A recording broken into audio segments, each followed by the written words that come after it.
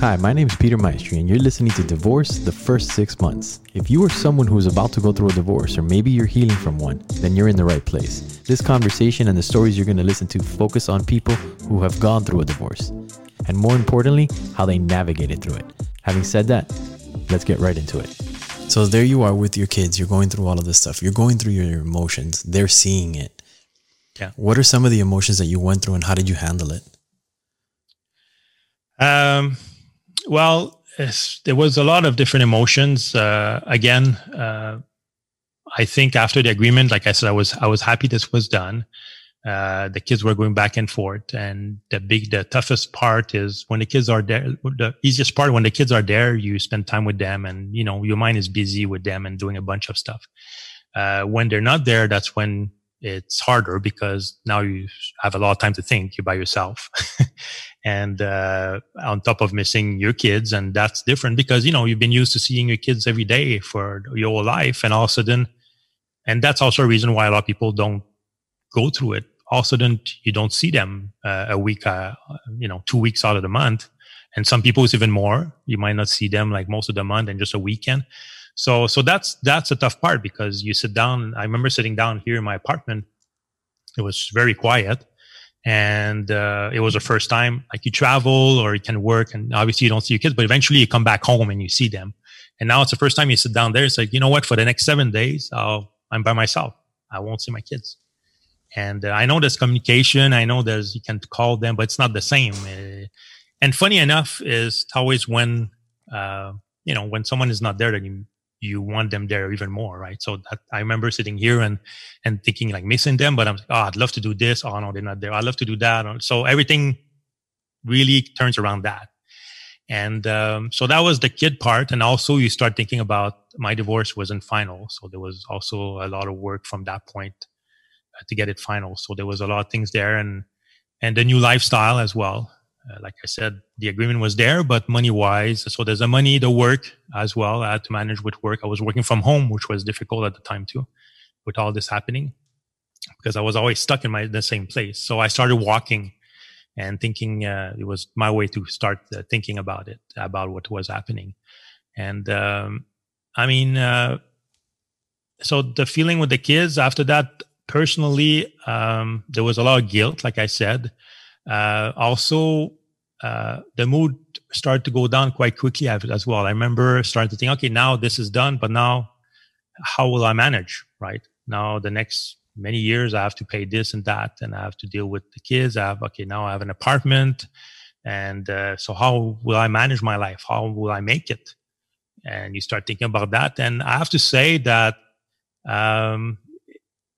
for a little while, I was probably depressed. I never went to see anybody. But I did a lot of walking. That's how I kind of put my mind to rest a little bit. But you start being a bit depressed, because it's something new and you don't know how you'll go through it even. And people usually, you get scared of the unknown as well. So you don't know how this will end.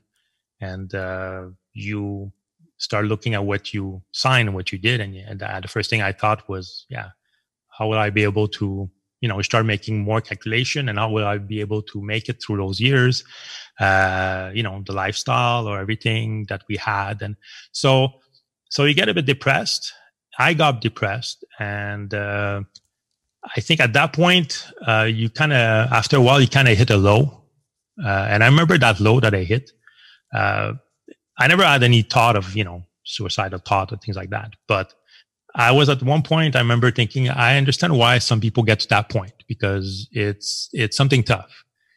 And that's where on my side, I decided at that point, I realized that there's only a few things that are important in life, and to focus on those. And that really helped me.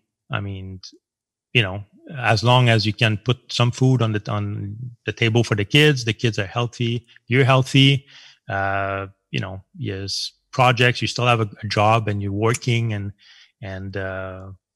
you have to kind of count your blessings on that one. What does that look like? Like, when you say count your blessings, what does that look like? Like, did you do meditation? Did you, aside from walking, what else did you do so that you can really embody that? That's like,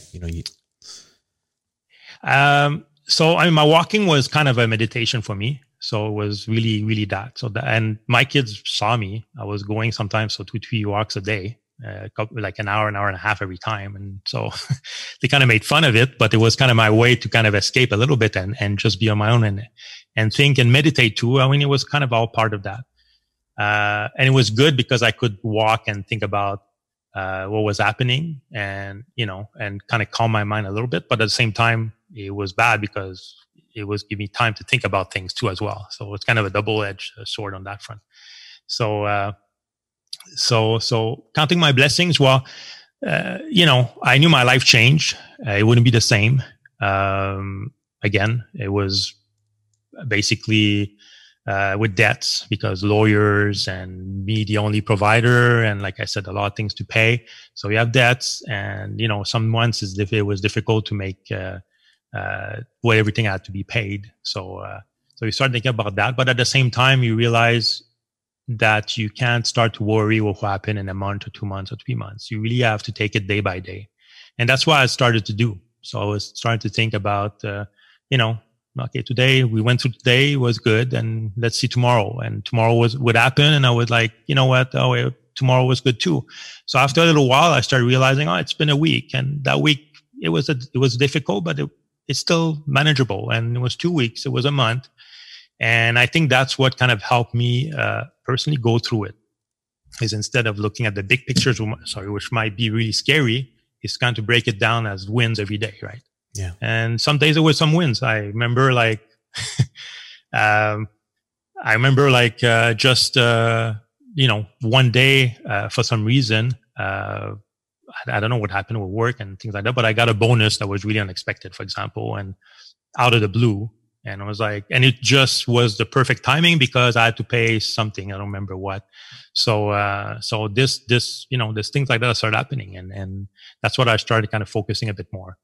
And it's funny when you start focusing on the good things, that lifted my spirit a little bit more. And like I said, day after day, you realize that you still moving and life's still going and nobody's dying.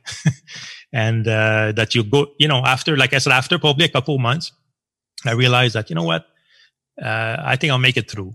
And that's where I started going, I guess, up instead of going down. So. Well, the walking, I can totally relate to you. So I did the same thing. A friend of mine who had gone through a divorce, he said, every time that you talk, whether you call somebody to vent or whatever, go on a walk. That's and true. I put on more miles than Forrest Gump with the walking. Oh yeah.